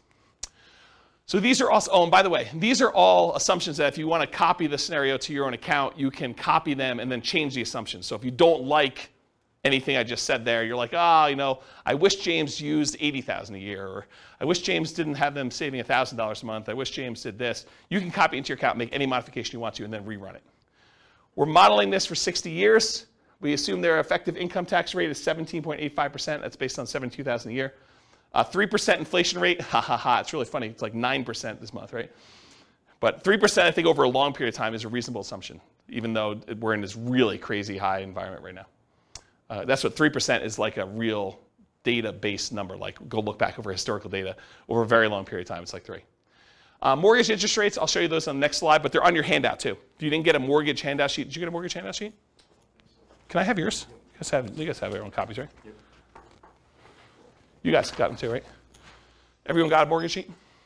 We'll talk about those in the next slide, but those are the interest rates I used. Then a 4% yearly safe withdrawal rate. We're saying they need $5,000 a month for their target monthly income in retirement in today's dollars. So that does increase with inflation over time, but it's really like $5,000 in today's dollars. And their ideal lifestyle, if they can get there, is $10,000 a month. I'm not going to use that in the presentation, but that is a true statement. Okay. This is the mortgage rate handout sheet. In the middle section, it shows you all the different interest rates for the different loans for owner-occupant and for investment properties and stuff. So those are the assumptions I've used on the different classes. Today's class, I think we're using 5%. which is sort of like a between the investor loan and the owner-occupant rates that are even on there. Because we're assuming we're coming out of like a really good interest rate environment. I didn't want to handicap them too much, but I didn't want to use like 2.5 or whatever it is, because I didn't want it to be too good. Okay, so really young eyes, whoever can read this. What's line 3, Rachel? Okay, so here we go. $375,000 property value, and that's the purchase price, although they're going to be buying at a discount, which I'll talk about here in a second, and it goes up at a rate of 3% per year. So I'm assuming appreciation rate is 3%. I'm being really, really modest, in my opinion. I think that's conservative. Anything better than that helps them while they own the properties. It hurts them a little bit when they're buying more expensive properties in the future, but it helps them for the ones they own. They're taking over debt, so we're assuming they're doing some like a subject to or wrap financing or something like that. And I've set the default that says they're getting a 6% discount from the after repaired value. So this is that argument I made earlier. Look, you're going in there and saying, look, you're going to go and the alternative is for you to list a property with a real estate agent. You're probably walking away, although real estate agents are completely negotiable. You can use whatever numbers you negotiate with your real estate agent. But I think 6% is a very common one that people have used in the past. So what we're saying is, we're going to buy the property at a 6% discount, like what they would net if they walked away from a real estate agent is some way of looking at that. 4% of purchase price in the cost of acquisition, and we list this as closing costs. And where I got 4% from was 2% for down payment, so we're going to give the seller 2% to have them walk away, essentially, which really means that they're not getting 6% discount. They're really getting more like a 4% discount, right? Because we're going to give them about 2%, although it's 2% of the purchase price and 6% discount from ARV, but it's close. So 2% for down payment. We're going to need to give the seller some money. 1% in marketing costs, so 1% of the property value, our purchase price, is what we're going to use in order to spend on marketing, postcards, letters, bandit signs, whatever we're going to do in order to find deals. But we're assuming that that's a cost to doing the deal. And then 1% in the actual closing costs, going to get title work done, closing services, notary, legal fees, whatever it is there. So I just put that in there as kind of like a placeholder. So I use 4% for our transaction costs to do that. Seller's not giving us any concessions. They're motivated. We require 6 months of reserves of personal expenses, this property's expenses, and each of the other properties that you've already bought. And so I want to talk about this for a minute because it's kind of important. I use 6 months of reserves because I think it's prudent for you to have these reserves, right? I think you acquiring rental properties and not having your personal reserves and you not having reserves for the other rentals you have or you having reserves for the one you're about to buy, I think is kind of silly. But I did run some variables. I ran some variations on these. But really, I said to start with, we're going to say you need 6 months of reserves of personal, 6 months of reserves of all the previous properties you bought, and 6 months of reserves of any properties you're buying in the future. I think that's prudent to have moving forward. And so you need to have all those reserves in order to be able to buy the next property. No debt to income limitations because you're basically taking over debt. So you don't go to the bank and qualify, so there's no DTI calculation that's going to limit you purchasing things, which did exist in other scenarios we ran, right? Buy and hold, nomad, house hacking. We looked at your DTI to make sure that you could qualify. In this case, we don't, right? We're not doing DTI because you're not qualifying for the loans. We're not doing loan assumption in this example. You're getting 1.5% of your purchase price back as a rebate from the tenant buyer when buying. So after you buy the property, I'm assuming that your tenant buyer is going to come up with at least 1.5% down. In this case, it is 1.5%, but I think that's a fair number to use. It's going to be about $6,000, something like that, right? This gets applied to a credit when they buy it from you in 4 years. Now, the math, the way that we model this is not great for how we give the credit back, but I did include it in a really rough sort of way, but it's not perfect. I just wanted to warn you about that. We're using a 5% interest rate that you're taking over on the loan and that you are paying PMI. They do have PMI on their loan. They didn't put that much down, so they got private mortgage insurance. We're using a 360-month loan, 30 years. $2,600 per month in rent, but rent also increases at that same inflation rate, 3% per year. You're likely to have negative cash flow if you ignore that upfront option fee you got and you ignore cash flow from depreciation. So a lot of folks, a lot of creative real estate investors will think about that option fee as some offset to their cash flow, right? If you get, as an example, if you get $2,400 as an option fee, isn't that sort of like an extra $200 a month for the first year in rent? So if you were like negative $100 a month on rent, but you got $2,400 in the option fee, it's not really negative $100 a month in rent if you really got the option fee up front. You just got like prepaid rent up front. Now it does count as a credit to them when they buy, so it's not like it's really that way, but it does offset some negative cash flow. And if you're getting $6,000, that offsets a lot of negative cash flow, right? If you get $6,000 option fee up front, it's like $500 a month for the first year, or $250 a month for 2 years, or whatever that is for 3 years. I can't do the math in my head. So we're not counting that. We're not thinking about that. We're not counting the cash flow from depreciation. 3% of the monthly income is the assumed vacancy rate. 10% of the monthly income is the assumed maintenance rate. Although if you've got a tenant buyer in the property, you could argue your maintenance rate is probably going to be a little bit lower, because usually a tenant buyer, someone who's buying the property, is going to take care of the property a little bit better than just a regular old renter. And you could negotiate that they're responsible for the first X in maintenance on the property too. That's another way to structure this. I'm not going to talk about how we calculate taxes and insurance, but we are calculating, it's on there. And then I'm not going to go into details about how we calculate the depreciation benefit, just for the sake of time, but I do have that in there as well. Let me get a drink because I'm losing my voice. You guys hear my voice, or is it just like in my head? You hear it? Sometimes it's hard to tell if it's just in my head or not. Because you listen to yourself on recording every once in a while, and you're like, do I really sound like that? I guess I do. So buy up to 15 properties. Oh yeah. So basically I'm saying they can have up to 15 properties that they've acquired at any given time. I cap them at 15 because in some of these cases they're able to buy like an infinite number, right? Like they eventually get to the point where some of the deals start popping, they've got a lot of money in their bank accounts, and really they could go spend an unlimited amount of money in order to do any number of deals that they want. And I wanted to set a reasonable limit. I thought 15 sounded about right. Do you guys think 15 sounds right? Is it too low or too high? 15 right or no? Okay, 15 sounds good. I do run some variations there on how long you're actively buying for. Oh, I only buy properties for 10 years. Because if I keep running this for, a lot of times you're financially independent before 10 years, or like shortly after 10 years. So I basically stopped acquiring properties at 10, and I did some variations where I extended it out a little bit more, made it shorter, but yeah, 10 years is arbitrary. And then I buy up to 15 properties. We sell them to a tenant buyer after 4 years. Historically, over a large data set, it takes about 3 different tenant buyers in order to have a tenant buyer close on the property. And so if you have a tenant buyer every year for 3 years, I used 4 years. This seemed a little bit more conservative. Could be longer than that, could be shorter than that. Depends on how you structure the deal, what happens in the marketplace, their ability to qualify, financing availability, a lot of variables in here. But I think 4 years seemed like a reasonable cutoff. You could extend it out if you wanted to. And I didn't count extra option fees you had, right? Like you put a tenant buyer in there, they could live in the property for a year and then decide not to buy. They don't get married, they get divorced, they no longer need the property, they're transferred out of the area for work, whatever the reason is. But there are times when that tenant buyer is like, I'm leaving, and they just leave their option fee, and now you got to go find another tenant buyer, and you get to collect another option fee by doing that. So I didn't count that. And then even after the 10 years, they're selling property. So they acquire them up to 10, and then we can sell them 4 years after that. And then when you sell, I use 1% in closing costs. Usually you're going to negotiate to have the tenant buyer pay all the closing costs, but this is sort of part of that offset to give them that 1.5% credit back. So I sort of finagled it that way. That's where that came from. You're not paying any real estate commissions because you've got the tenant buyer you've already found, and the tenant buyer is buying directly from you, so there's no real estate commissions on the sale. There's a 25% depreciation recapture tax. So all that depreciation benefit you got, you're paying 25% tax on that number in order to do that. And that's conservatively high. It's really whatever your tax rate is with a max of 25. And then you're paying 15% long-term capital gains on whatever gains you had when you do that. And I do all those calculations to do it. Any questions on my assumptions, all of which you can change? After 10 years, if they sell their houses, what are they doing with their money? So after 10 years, when they sell all their houses, they are invested in stocks and they're using their safe withdrawal rate. I did not do any modeling where they mixed strategies. The challenge with this stuff is there are so many different variations. Like once they're done doing all this stuff, do they do short-term rentals? Do they nomad? Do they house hack? Do they do buy and hold?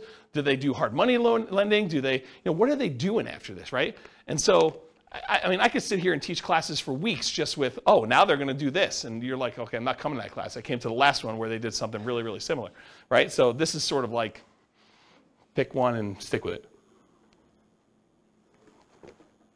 But I will add, you could go and model whatever you want, or if you're unwilling or unable to do the modeling, get me on the phone and we can do a paid consultation or something to do it. So, all right, any questions on assumptions?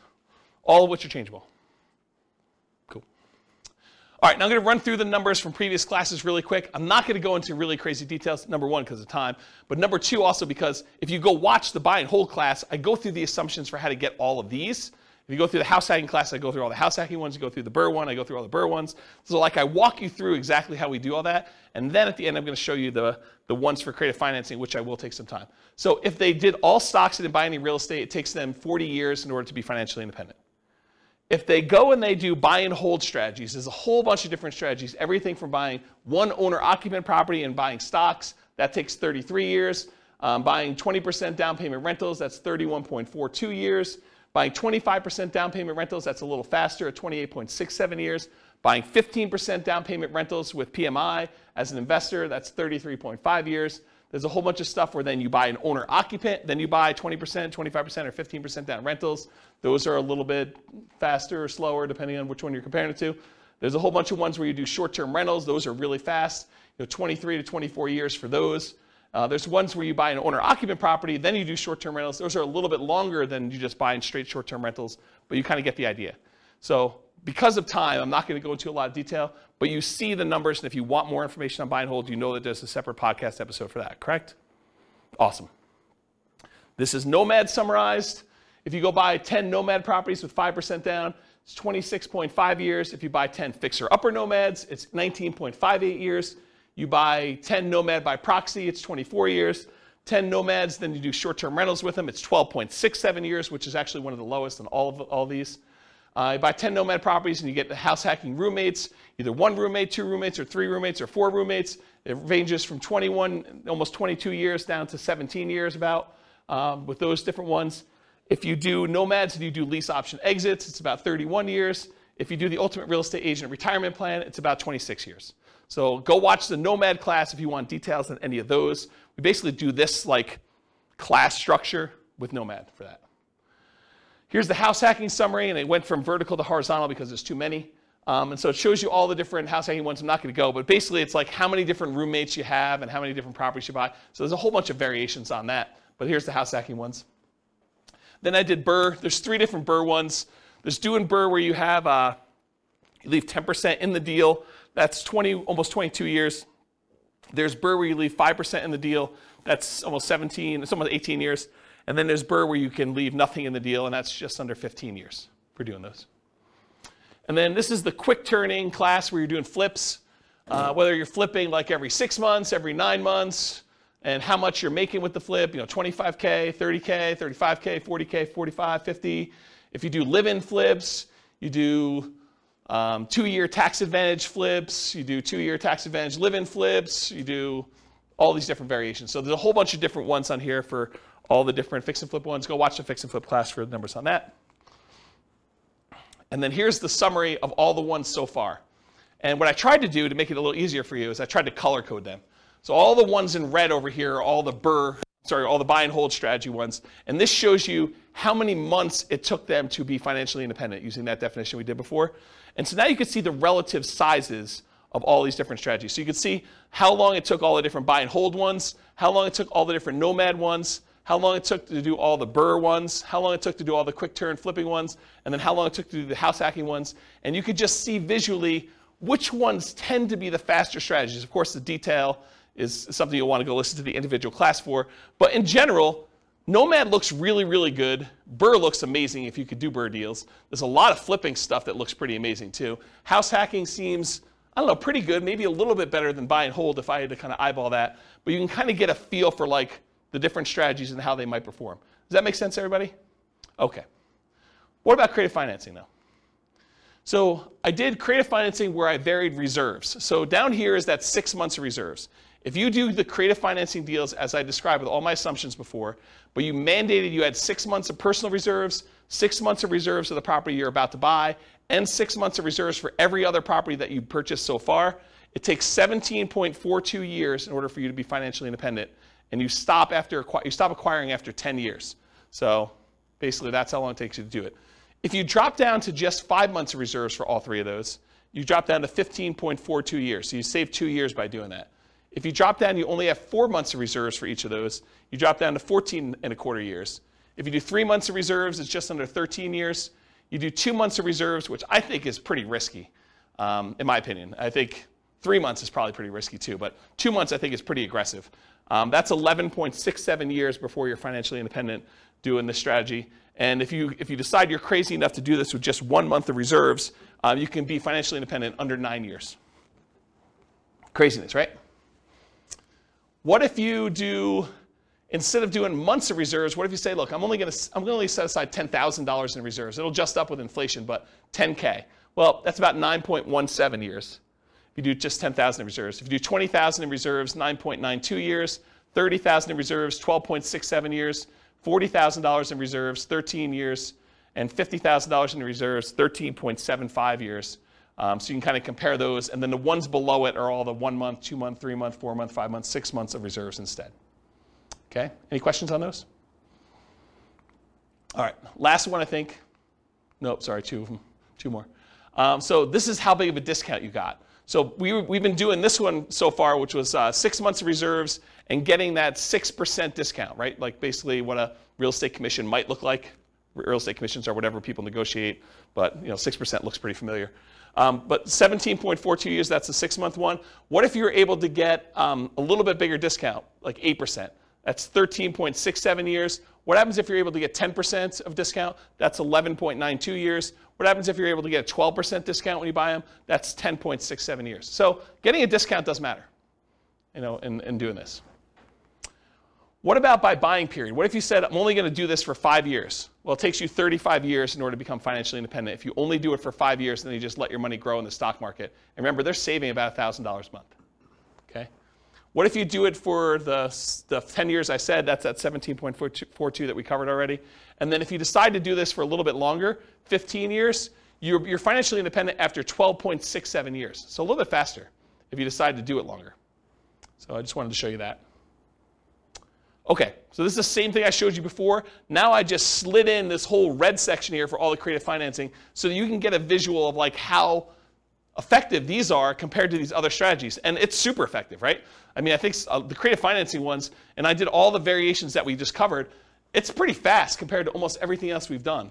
It becomes one of the fastest strategies depending on like what you do and your assumptions about it for doing that. Is that surprising to anybody? A little bit? It's a lot of work though, right? It's not like doing Nomad. You just buy a property every year and you live there.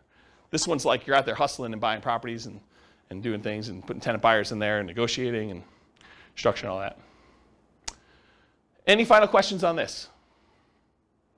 Is that helpful? It's like this slide, especially with the colors. I took a lot of time to write the color thing for you guys. I had to write special code for that. Like it was non-trivial. We good? Okay. So in conclusion, the assumptions for this modeling matters a lot. You're doing different price properties. You're doing different rents coming in. You do different discounts. You're doing it for a longer period of time. They're saving more or less. Because they don't even get enough money to buy their first creative deal until they come up with 6 months of reserves, which isn't instantly. They only had $10,000 saved up front. So it took them a while just to get to the point where they have enough in reserves and money for marketing and closing costs and everything else before they can even buy their first property. So if you change any of those assumptions, this changes everything. That's why the assumptions matter so much. So if you change reserves or market conditions, the appreciation rate, rent appreciation rate, the price, interest rate, rent, vacancy rate, maintenance, property management, tax, insurance, all those things are going to have an impact on those numbers. The stock market rate of return or what you're investing in, and it's not just the return, it's also your risk profile. Investing in the stock market is a very different risk profile than investing in bonds or crypto, if you guys are into that, right? Their target monthly income retirement. We said they needed $5,000 a month in order to be financially independent. If it was $8,000, that's very different numbers as well. The safe withdrawal rate for any money they have in the stock market, that's going to come into play. The number and the frequency at which you buy these properties is going to be a factor. And then how big of a discount or the profit you make on each deal or the cash flow you make on each deal is all going to matter too. Then the strategies that work best in that market may differ. So just because I used all these assumptions doesn't automatically mean creative financing is always better, or house hacking is always better, or BRRRR is always better, or whatever. Like different markets will have different ones that are better. So you do the math for your situation, and you can go to realestatefinancialplanner.com/model, and over time, it's not all done, but over time, the reason why I'm doing the individual city podcast is going to have each of the cities have their own numbers done for these. So I'll pick whatever the city prices of houses are for there, and their rents and their taxes and their insurance, and I'll run through all the buy and hold, all the house hacking, all the nomad, all the creative ones, and I'll show you the numbers for that city specifically, and that'll all be at that realestatefinancialplanner.com/model page. You'll just pick your city, and I'll do it, and then you can copy your city to your thing and make adjustments from there, and then I'll be able to show you which cities are better, which I haven't really done a lot of work on, but that's where we're headed with that. Yeah, questions? Remind me for the reserves. Yeah. What assumptions do you assume they're invested? Do you just assume they sit in a stock market? Okay. Yeah. So instead of modeling and saying, okay, they're 10% in cash and 90% in stock market, I said, look, we're just going to simplify this down, and all of it's at 8% in the stock market. Okay. I thought that was it. I just yeah. There was yeah. a separation between that and like other investments. Yeah, we can model it differently. It's just a pain in the butt, and for the level of detail we're doing. I mean, there's so many things that are variable in this stuff that we're just not making variable at. I just remember you talking about reserves the same way before, so that's why I was... That's the benefit of me teaching the same class 10 times, is that I say something different one time, and you're like, oh, I didn't realize he was talking about it that way. Yeah. Okay, any questions? Because that's all I got, and I am like at time, and COVID voice and everything. Is that helpful? Like a crazy creative financing class? Not probably what you were expecting coming in, right? You thought I was going to teach you how to do creative financing, which I may still do in another class, but this is sort of like, hey, now you know more about creative financing and the risk and scalability and how it performs, and I think this was the class that most people didn't know they wanted but do need. So at least that's my take on it. You tell me if I'm wrong. Helpful? Yeah. Okay, good. You're very welcome. Any final questions before I stop recording? Awesome. Well, thank you all for coming. I do appreciate it. I will see you all next week for partnerships. With home prices up, mortgage interest rates up, and rents up, but not quite enough to counteract the higher prices and interest rates. Cash flow on rental properties in Concord is harder than ever. Book a call with the Real Estate Financial Planner to apply our proprietary 88 strategies to improve cash flow on your rentals. See the show notes for a link to schedule your call and improve your cash flow today. If you're a real estate agent, lender, or professional in Concord that wants to help our real estate investor listeners, consider reaching out to learn about collaboration opportunities with this podcast. We'd love to add more value to our listeners by having you assist our investors buy, sell, and finance their real estate investments. See the show notes to schedule a call to discuss collaboration opportunities.